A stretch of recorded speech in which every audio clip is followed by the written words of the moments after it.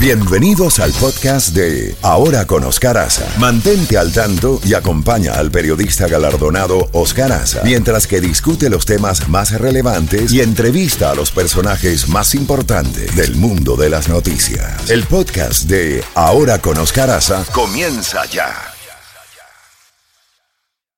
Mom deserves the best, and there's no better place to shop for Mother's Day than Whole Foods Market. They're your destination for unbeatable savings, from premium gifts to show-stopping flowers and irresistible desserts. Start by saving 33% with Prime on all body care and candles. Then get a 15-stem bunch of tulips for just $9.99 each with Prime. Round out Mom's menu with festive rosé, irresistible berry chantilly cake, and more special treats. Come celebrate Mother's Day at Whole Foods Market. Z92, en Ahora con Oscar Aza, contacto directo con Jacobo Goldstein.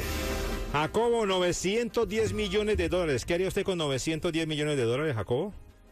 ¿El Mega Millions? ¿Cuándo se corre? ¿Hoy en la noche? Hoy en la noche el Mega Millions. Hoy va a jugar. Ok, vamos a ver. Pero yo ya me gané la lotería. Por eso, si usted ha ganado 910 millones, ¿qué haría con ellos, Jacobo? No, sí, yo ya me gané la lotería. Yo tuve grandes padres, gran hermano, grandes esposas, grandes hijos, grandes compañeros de amigos como don Oscar Aza, el doctor Llanes, el señor Caferro, el chef. Eso vale más que cualquier otra cosa, Jacobo. ¡Qué lindo! ¿Para qué quiero más si los tengo a ustedes? Ahora, vamos a ver quién va a ganar.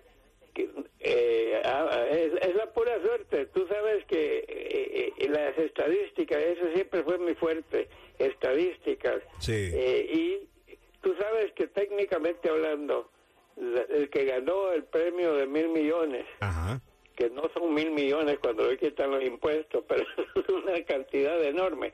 Técnicamente hablando, sí, se puede repetir, los mismos números pueden repetirse al día siguiente. O sea, es un juego de probabilidades. Sí. O sea, nada está vedado. No puede decir, no puede, sí. No puede, pero puede. Es la verdad de las cosas. Pero hablemos un poco de lo que está pasando, sí, señor, en este país. Primero, la calefacción. Dios mío, 150 millones de estadounidenses están sufriendo efectos de esta ola de calor que los científicos dicen que es la más grande en toda la historia del mundo como lo conocemos, pero que según lo que ellos han indagado, 400 o no sé cuántos millones antes de que saliéramos nosotros. Este es el peor calor que, miren aquí en Estados Unidos, miren lo que está pasando en Italia, en Croacia, en Grecia, en Grecia, que el calor está provocando estos terribles incendios. Los tiburones, como hemos hablado tanto, no hay a dónde ir a dar porque el agua está demasiado caliente para ellos. Animales de todas razas están cambiando de donde viven porque el calor los trae sofocados. Estaba viendo hace un segundo informes que aquí en la Florida esos corales, sí, ¿cómo se llaman los coral reefs? ¿Cómo se llaman eso en español? Están desapareciendo por el calor, que son las bellezas que hay bajo el mar. Esto verdaderamente trae cola. Ok, así que tenemos eso. Tenemos otra cosa que tiene que ver con la política. Ya salió a relucir que el fiscal especial, que dicen que es un toro, dicen que ese no tiene miedo a nadie y él aprieta, Jack Smith. Ahora le están agregando 3 cargos más a los cargos contra Donald Trump por los famosos documentos secretos de las cuales él se llevó más de, dicen entre 300 y 400, no sé qué, que los debió haber regresado, que cuando se los exigió la Librería Nacional, dijeron que ya lo habían entregado todo y no era cierto, todavía quedaban centenares ahí en el mismo Mar-a-Lago, en cajas, en baños públicos del hotel, digo, cosas que no puedes creer. Ok, entonces pasa eso y 3 nuevos cargos agregados Ya tenemos lo que está pasando en Georgia, ya tenemos lo que está pasando en Washington con la toma del Congreso, ya estamos viendo lo que pasó en Nueva York en temas fiscales, y todo esto en medio. Ahora, hay una cosa que hay que reconocer, que Donald Trump maneja las cosas en una forma sensacional. Por ejemplo, cada vez que le meten un nuevo cargo, él sale y dice: ustedes saben, me quieren ganar por las malas, porque por las buenas no me pueden ganar, y quiero el apoyo de ustedes, por favor manden fondos. De ahí viene otra tonelada de dinero, cada vez que le encaucen más dinero. Él se está ganando la lotería con cargos, así que verdaderamente sí, es un suceso, pero sigue siendo el favorito de los republicanos. Cada vez le saca más puntos de ventaja al gobernador de Florida, Ron DeSantis. Lo está pulverizando, por no decir una palabra mejor. Mientras tanto, los demócratas tienen el problema con el hijo del presidente. Incluso Jacobo, ayer la secretaria de prensa, ante una pregunta de un reportero, dijo que el presidente Biden no indultaría a su hijo en caso de salir acusado, o sea, de salir, ¿cómo se dice?, no positivo sobre la situación de que los cargos, ¿no?, que sea culpable. Quiero decir que no lo indultaría. Fue muy clara, que la Casa Blanca, o sea, el presidente no lo indultaría en caso de que saliera culpable el hijo del presidente Biden. Que es como deben ser las cosas, pero el poder del presidente puede perdonar la idea.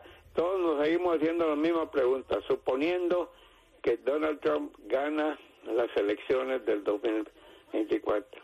Y él sería el 4 de noviembre. El 20 de enero del 2025, él puede, al momento que lo juramenten, puede decir: me perdono de todo, y no hay algo que prohíba que pueda hacerlo. Los abogados dicen sí, pero no, él puede perdonar a quien sea, incluyendo a sí mismo. Así que esto verdaderamente es una obra. Shakespeare nunca se podría haber imaginado una obra como esta. Yo dije una vez que si yo pudiera juntar a Vargas Llosa, a todos los grandes escritores de América Latina, a los grandes escritores de todo el mundo, los encierro en un cuarto y les digo: quiero que me hagan una obra que sea política, que tenga de todo, sexo, que tenga esto, que tenga de todo, la mezcla más grande. Quiero montar un show nunca antes visto. Pues lo estamos viviendo sin necesidad de que esas grandes figuras como García Márquez claro, creando. Lo estamos viviendo, es un relajo tremendo el que hay. ¿Y qué te parece lo de la edad? ¿Viste lo que pasó con Mitch McConnell, no? Lo comentamos ayer, sí, correcto. Si te acuerdas, que esa cosa que se quedó con la vista perdida y todo, digo, increíble. Sí. Ahora vi ayer la segunda cosa, Dianne Feinstein, que tiene 90 años de edad, que es la senadora por California, y ha estado enferma. Está cuando la tienen que acompañar cuando entra al Senado, y ayer había una votación y cuando le llamaron el nombre de ella para que votara, se quedó así como turbulenta, no sé, y no le salía la palabra, y se le acerca un joven que era ayudante de ella y le dice: sí, e iba a votar el sí, y ella se queda así medio riendo y dice: ok, sí. Tiene 90 años, lleva 2 meses y pico, enferma. ¿Por qué diablos no le dicen: señora, háganos el favor, usted ya ha estado aquí 30 años, no sé cuántos, en su salud? Y no, y ahí están. Así que, les digo, 90 años, y tenemos creo que Mitch es 81, si no me equivoco. Sí, 81, 82, algo así. Sí, vamos a tener a Biden, si él es el candidato demócrata, 82, cuando se lance. Ahí el joven es Trump, que va a tener 78, si no me equivoco, es el joven de la Por eso en algunas encuestas dicen que ni Biden ni Trump, que quieren gente nueva. Vamos a ver, algunos norteamericanos han pedido esto, pero vamos a ver qué pasa. Jacobo, 7:44, antes de que llegue el gatillo time, algo por ahí en el tintero que se le haya quedado de las noticias. El evento beisbolista quizás uno de los más famosos de toda la historia. Uno de ellos fue en 1932, la Serie Mundial, Babe Ruth de los Yankees de Nueva York, y estaba jugando contra los Cachorros de Chicago. Sí. El lanzador casi le pega en la cabeza a Babe Ruth, y Babe Ruth se le queda viendo y apunta, y la próxima pelota conecta un jonrón ahí donde él había apuntado, y eso quedó grabado para la eternidad. Ayer el gran pitcher y bateador, porque Babe Ruth era famoso por jonronero y por lanzador. Fenómeno este muchacho, ¿no? Tremendo fenómeno, Jacobo. ¿Cómo se llama? Ojada. Primero, sí. Él hace las dos cosas, el lanzador y bateador. Es el líder de las grandes ligas de jonrones. Ayer hubo un doble juego, 2 partidos. En el primer partido, el lanzador, un partido solo le conectaron un hit en 9 innings. Estamos hablando de Ohtani, correcto, de Ohtani. Uh-huh. Ohtani. Un hit, sí. Y juego completo, un montón de ponchados.